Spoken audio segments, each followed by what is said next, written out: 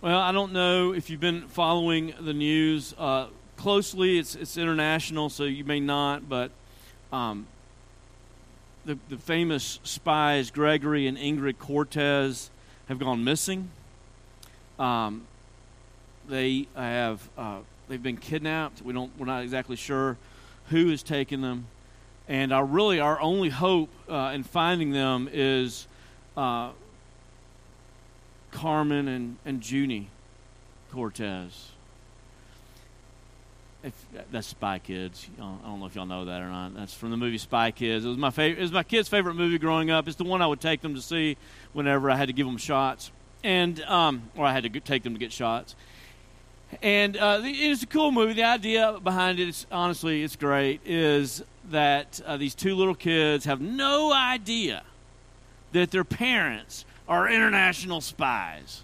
They have no idea that their parents have saved the world dozens of times. And this time, the kids themselves are the only ones who can save them and through them the world once again.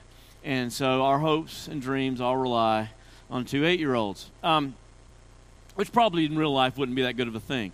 Now, I say all that because our Father treats us like Ingrid and Gregory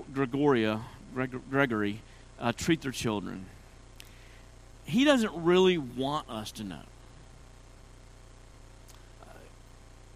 Ingrid and Gregory kept their children safe because they didn't want us to know how dangerous, how awful, how treacherous, how many terrorists lived around them. They wanted them to grow up safely and develop in a place of safety.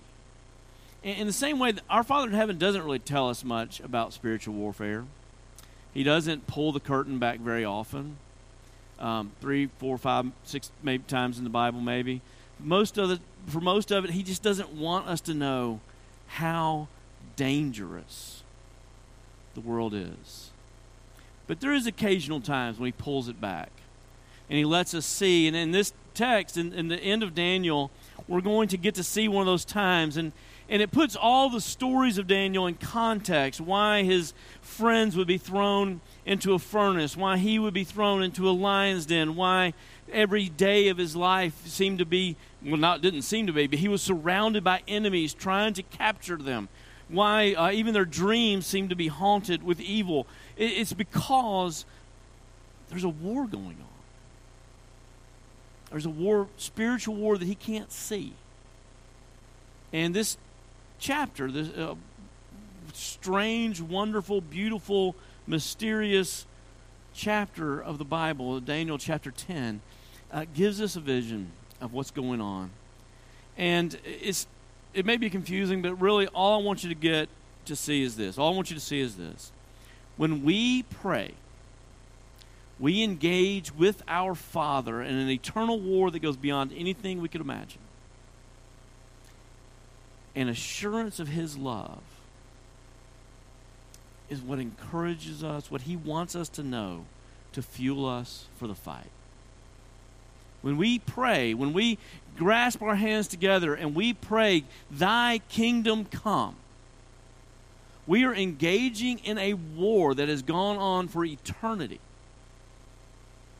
And he fuels us for that fight by assuring us of his love. Please stand as we read this text from Daniel chapter 10. This will be the last in our series on Daniel. And I think it gives us context for all the ones who have gone on before. Hear the word of the Lord. I lifted up my eyes and looked, and behold, a man clothed in linen with a belt of fine gold from Uphaz around his waist, and his body was like beryl, and his face like the appearance of lightning, and his eyes like flaming torches, his arms and legs like the gleam of burnished bronze, and the sounds of his words like the sound of a multitude. And I, Daniel, alone saw the vision, for the men who were with me did not see the vision. But a great trembling fell upon them, and they fled to hide themselves. So I was left alone and saw this great vision, and no strength was left in me. My radiant appearance was fearfully changed, and I had no strength. Then I heard the voice, the sound of his words. And as I heard the sound of his words, I fell on my face in deep sleep with my face to the ground. And behold, a hand touched me and set me trembling on my hands and knees. And he said to me, O Daniel, man greatly loved, understand the words I speak to you and stand upright. For now I have been sent to you. And when he had spoken this word to me, I stood up, trembling. Then he said to me, Fear not, Daniel, for from the first day that you set your heart to understand and humbled yourself before your God, your words have been heard. And I have come before you because of your words.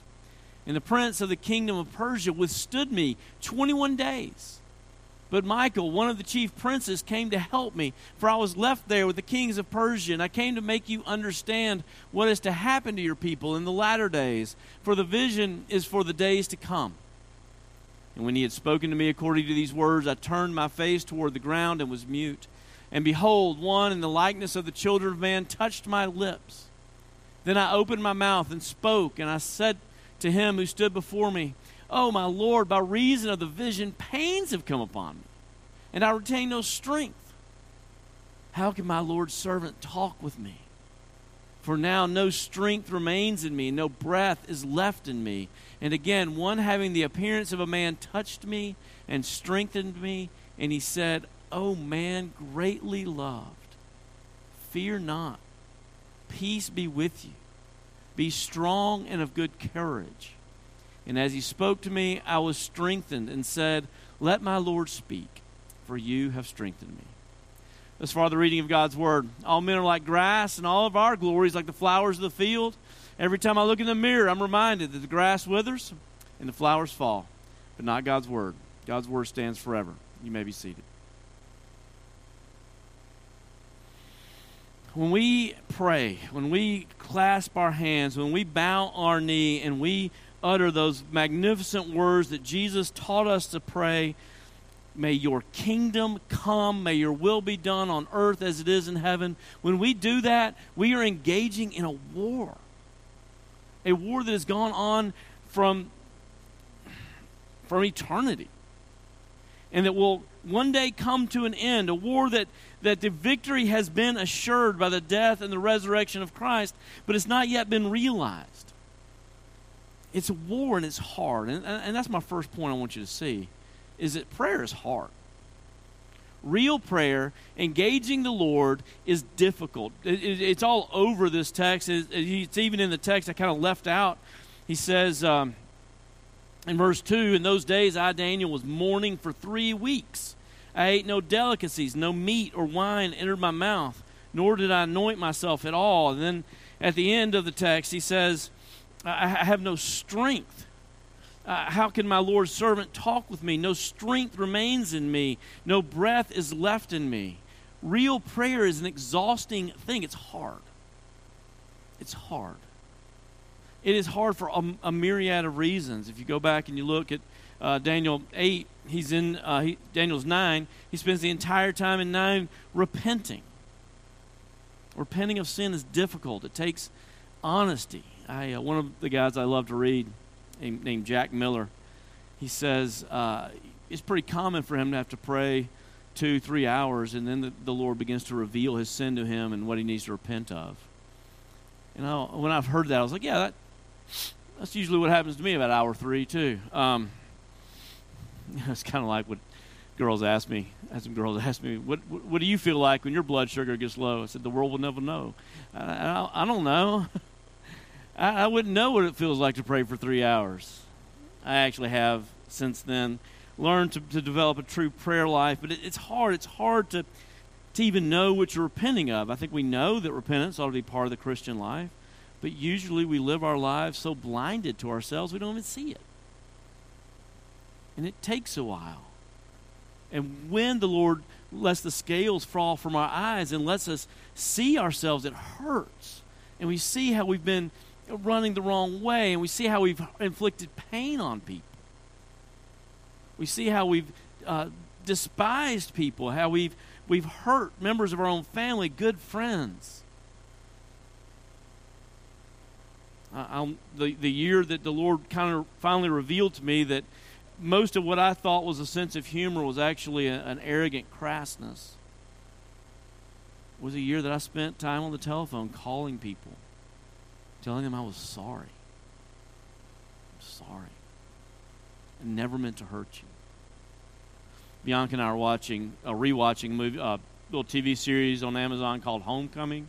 It's got Julia Roberts. I'm going to ruin it for you, but it's 10 years old, so you had time. And it's all about this therapy that Julia Roberts is doing on soldiers who suffer from PTSD, and the therapy involves giving them a memory-erasing drug in their food. And the thought is, if we can erase these bad memories, then we can heal them. And so she's taking part in it, and ultimately goes wrong. I mean, what could go wrong? Mind-altering drugs, and goes terribly wrong, of course. And there's a moment when she's sitting behind her desk, and she realizes what it's doing, and she specifically realizes that she's doing it, and she just collapses in tears. And that's kind of how repentance feels like. Not everyday repentance, but, once every 2 year repentance. That repentance when you're actually giving the Lord permission to show you what you look like to everyone else. It hurts. And it's hard work. It's not surprising that so few of us do it. It's painful to acknowledge the generational sin that we've been a part of. There's the story of the man walking by this dirty, filthy stream, and he sees two fish, and so he asks them, "How can you stand to swim in such dirty water?" And he walks off, and the fish look at each other and go, "What's water?"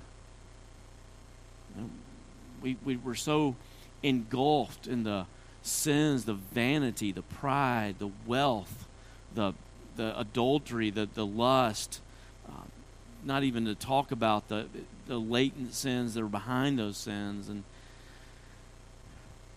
we don't even see them, much less repent of them. And when he gives us vision of them, when God shows Daniel this vision that we really haven't had a chance to talk about much, revealed to Daniel that, I know Jeremiah told you that we're all coming back in 70 years, but you're not, because you didn't repent.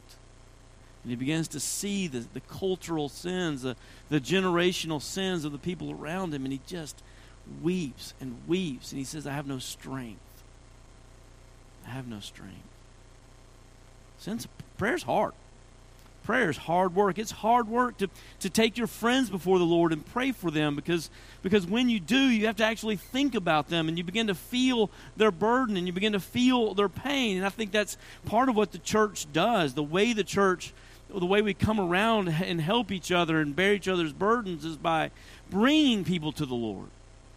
And when you do that, though, it just hurts, doesn't it? Dan told me this week that one of the 8th graders in his school died this week. And he actually mentioned it out in the foyer, and I just said, look, I can't even think about it. It's just too painful. That's the way we feel, isn't it? We think about Josh Burdett's wife dying. It's just a lot easier to not think about it, isn't it?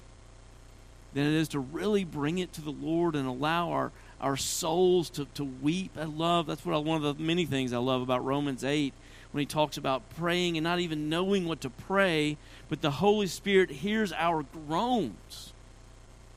Our groans. When was the last time we groaned in prayer? It's hard. It's hard work. You can tell by my hands, I don't do hard work. It's hard. I don't like it. It's painful because it forces us to, well, this is an interesting spiral, but it forces us to acknowledge our helplessness.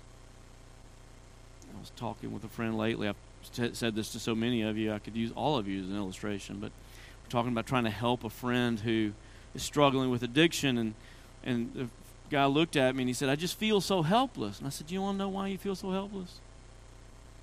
Because you're helpless. because you can't do a thing. Until that person's heart changes, you can't really do a thing, and you can't change anybody's heart. And that stinks. And what that ought to do is make us pray, make us to realize that prayer is the only thing that's going to help. But instead, it's hard to pray, so we go and manipulate, and we try to get people to be what we want them to be, and that doesn't work. And prayer does work, but it's hard. It's hard. That's my first point. I think I've discouraged you enough. Prayer's hard work. And the reason why it's hard work is because it's a spiritual war, because Satan is real and his demons are real, and he doesn't want you to pray. And so he discourages you, and he tries to get you to despair, and he tries to get you to despair that God cares about you, and absolutely get you to despair that God doesn't hear you. It's a war. I mean, poor Daniel is there praying, and and the text says, I'm just saying what the text says. The text says he prayed for 21 days. He prayed for 3 weeks, and the angel Gabriel wanted to come and answer his prayer on day 1, but he couldn't because Satan and his army kept Gabriel from getting there. There's this battle going on behind the scenes, and ever since the resurrection of Jesus, the kingdom of God has been reclaiming this earth, reclaiming this world, but it's not complete. And again, I know this disagrees with pretty much what all of us believe. We tend to believe in, God is the only one in power.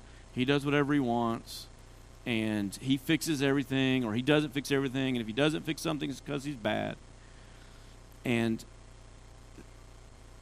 while I'm not trying to deny God's omnipotence, I'd get fired immediately for that.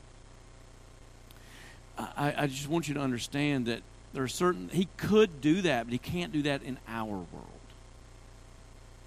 He created us to live the way we're living. He created this world to be a world that he is committed to, and he loves because he loves you, and because he loves your children and your grandchildren and your great-grandchildren and those who are far off, and that's why he's waiting.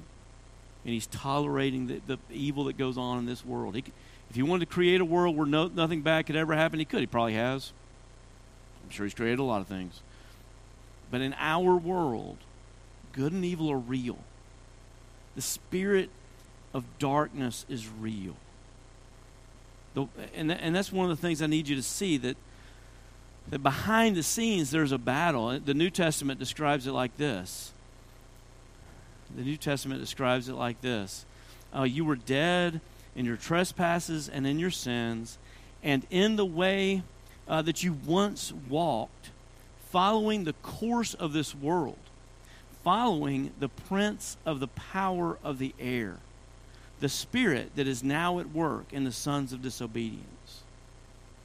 That to be under the influence of the spirit of evil is just to follow the course of the world.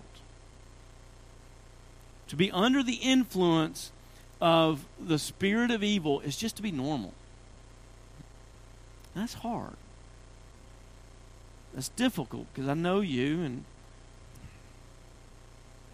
if we're going to be honest, then we have to say that in American culture today, those of us who live in South Tulsa are kind of the winners.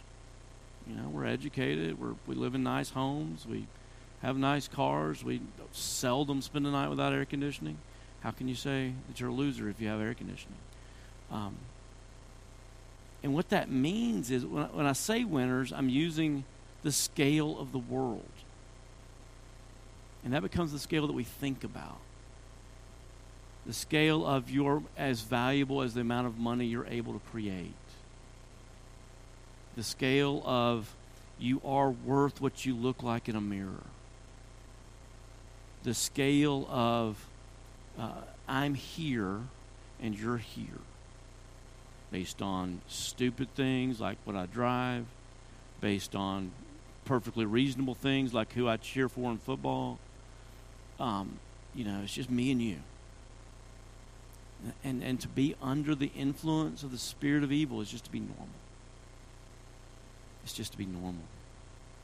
And that requires a knowledge of self, and an awareness of what the Lord calls us to do, and an awareness of what love looks like. And sometimes you just have to go to war with what's normal. So, what night? Friday night, Bianca and I were up here putting flowers up. And we just walking around Pottery Barn, as we're apt to do when we want to fight against the world and fight against worldliness. We'll go to Pottery Barn. Just kidding. That was a joke. And so we saw these things. We thought that'd look good at the church. So we bought them. And we're up here trying to put things together and figure out how it looks. And I see a man who's asked me for money before walking into the parking lot.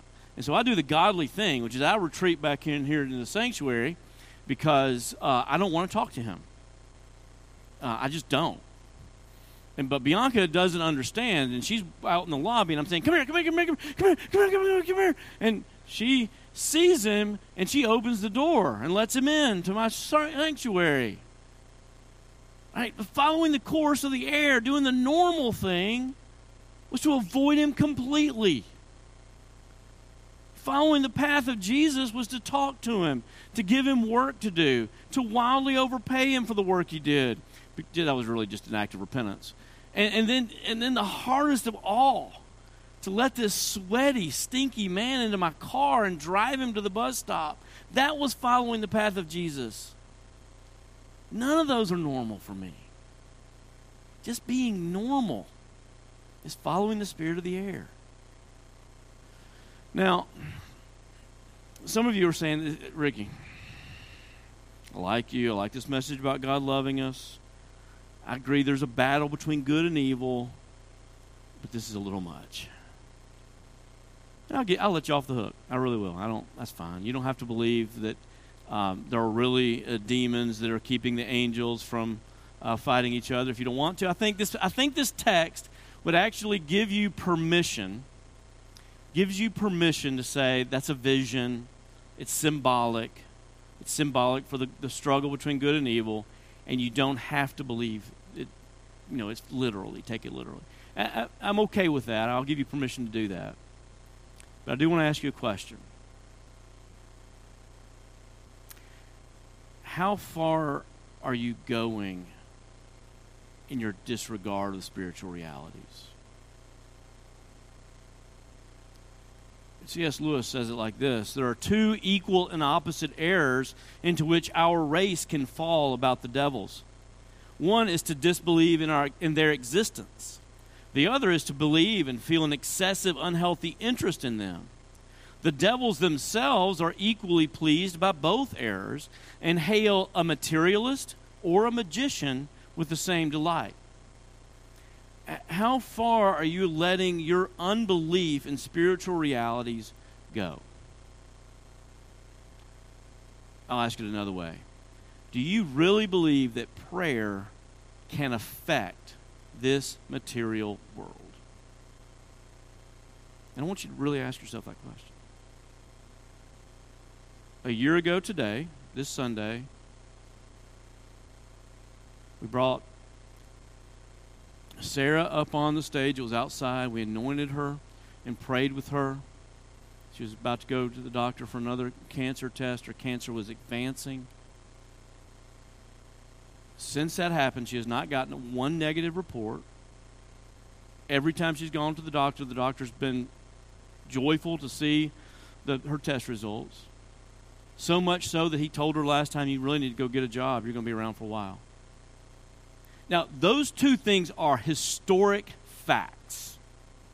We prayed for her, and she has been healthy ever since. Those are historic. You cannot deny those facts. Do you believe they are connected or not? That's up to you. Those two things are facts. It's up to you whether you believe they're connected.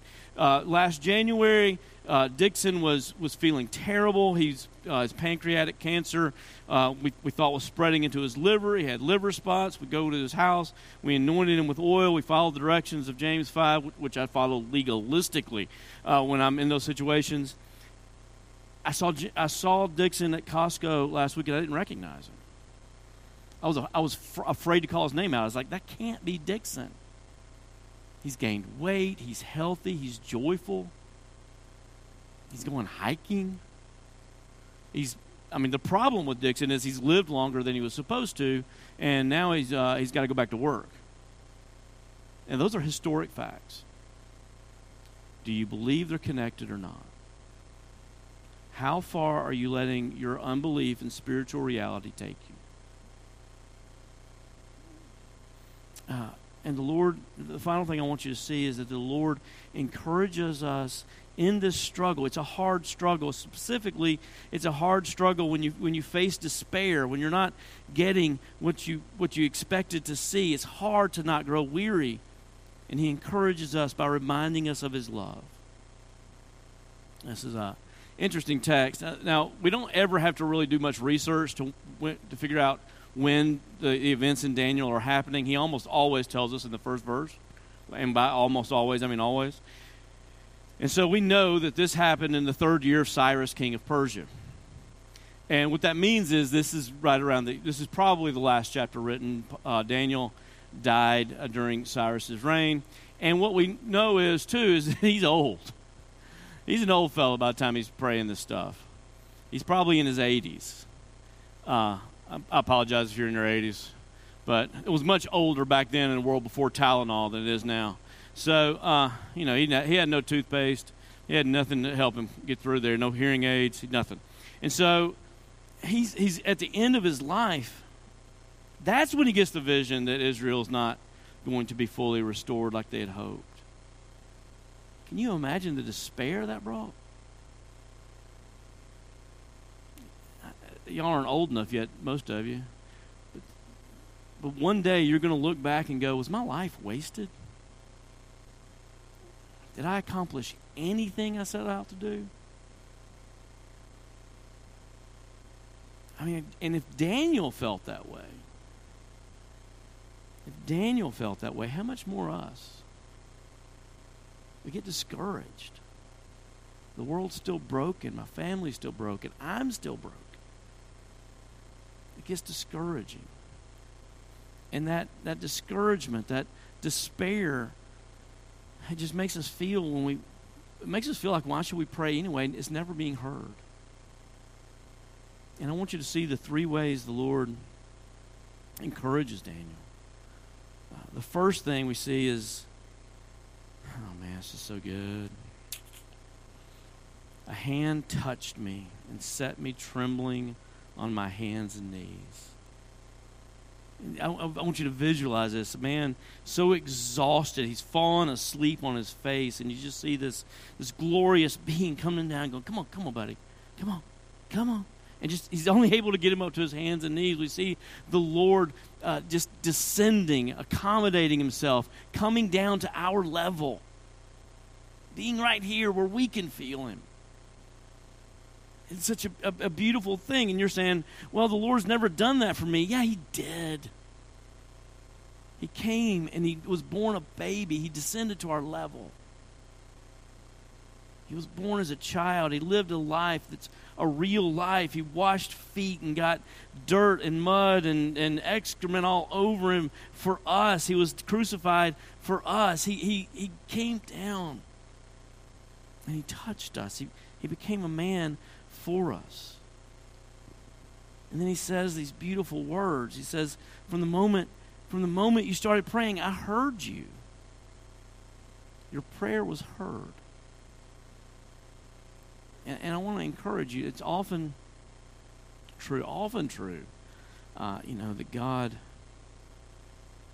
He hears our words and He sees our tears, but He's just got something else in mind, and it's important for us to remember even then that He heard us. My best friend from college was texting me this morning, and every time I think of him, I remember the story that he told at my rehearsal dinner. And it's a story about him praying for me and him praying, for my dating relationships, because it's really the only thing you care about in college, and praying for this girl and praying for her and praying that she'd notice him and praying that, or she'd notice me. And and this big sorority event was coming up when she was supposed to have a date. I knew about that, and I was like, I just want to know if she's on her radar screen. She has to ask a boy to this thing. And so she, just being kind to me, prayed that, she would ask me to this event, and she asked him. And I went home crying to my mom. And came back to school, and it wasn't 3 weeks later that I met Bianca. Sometimes, usually when the Lord just says no, it's not funny. But He hears you. He hears you. He touches us and He hears us. And then He reminds us these beautiful words, Daniel, man greatly loved. It says it twice. Daniel, you are greatly loved. And that's the thing Satan doesn't want you to believe. He doesn't want you to believe that about yourself. He knows if he can get you to believe that God doesn't even know you, doesn't care for you, is too busy to hear you, has completely disregarded you, then you'll quit engaging in this war. You'll quit praying. You'll quit worshiping. You'll quit believing if you just can ever allow yourself to believe that God doesn't love you.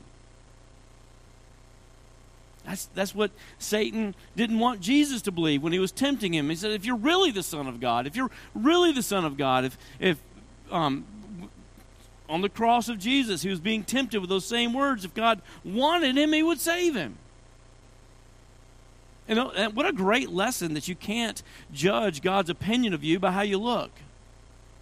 Certainly didn't look like God thought much of Jesus. Certainly didn't look like God thought much of Daniel. But we're being told that they were greatly loved. Have y'all set this stuff to heart yet?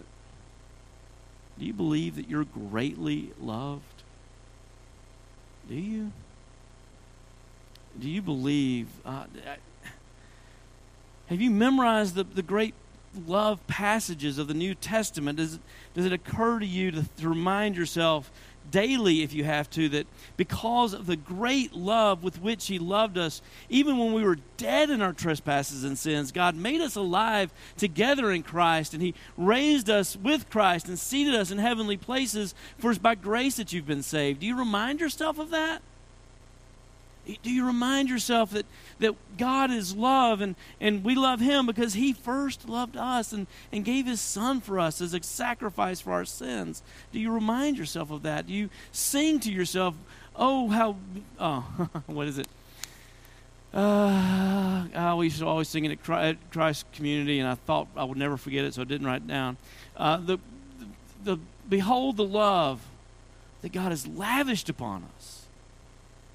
He's lavished upon us. Do you remind yourself of that? Do you quote, when you're going through hard times, do you quote Romans 8 to yourself that if Christ is for us, who can be against us? He who did not spare His own Son, but freely gave Him up for us all, how will He not with Him give us all things? No, therefore nothing can separate us from the love of God that is in Christ.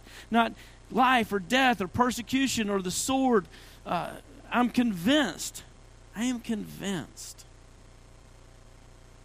that neither height nor depth nor principalities, demons, or powers can separate us from the love of God in Christ. I want you to know that today. And if you forget, I'll remind you next week. But that's what's going to keep you engaged.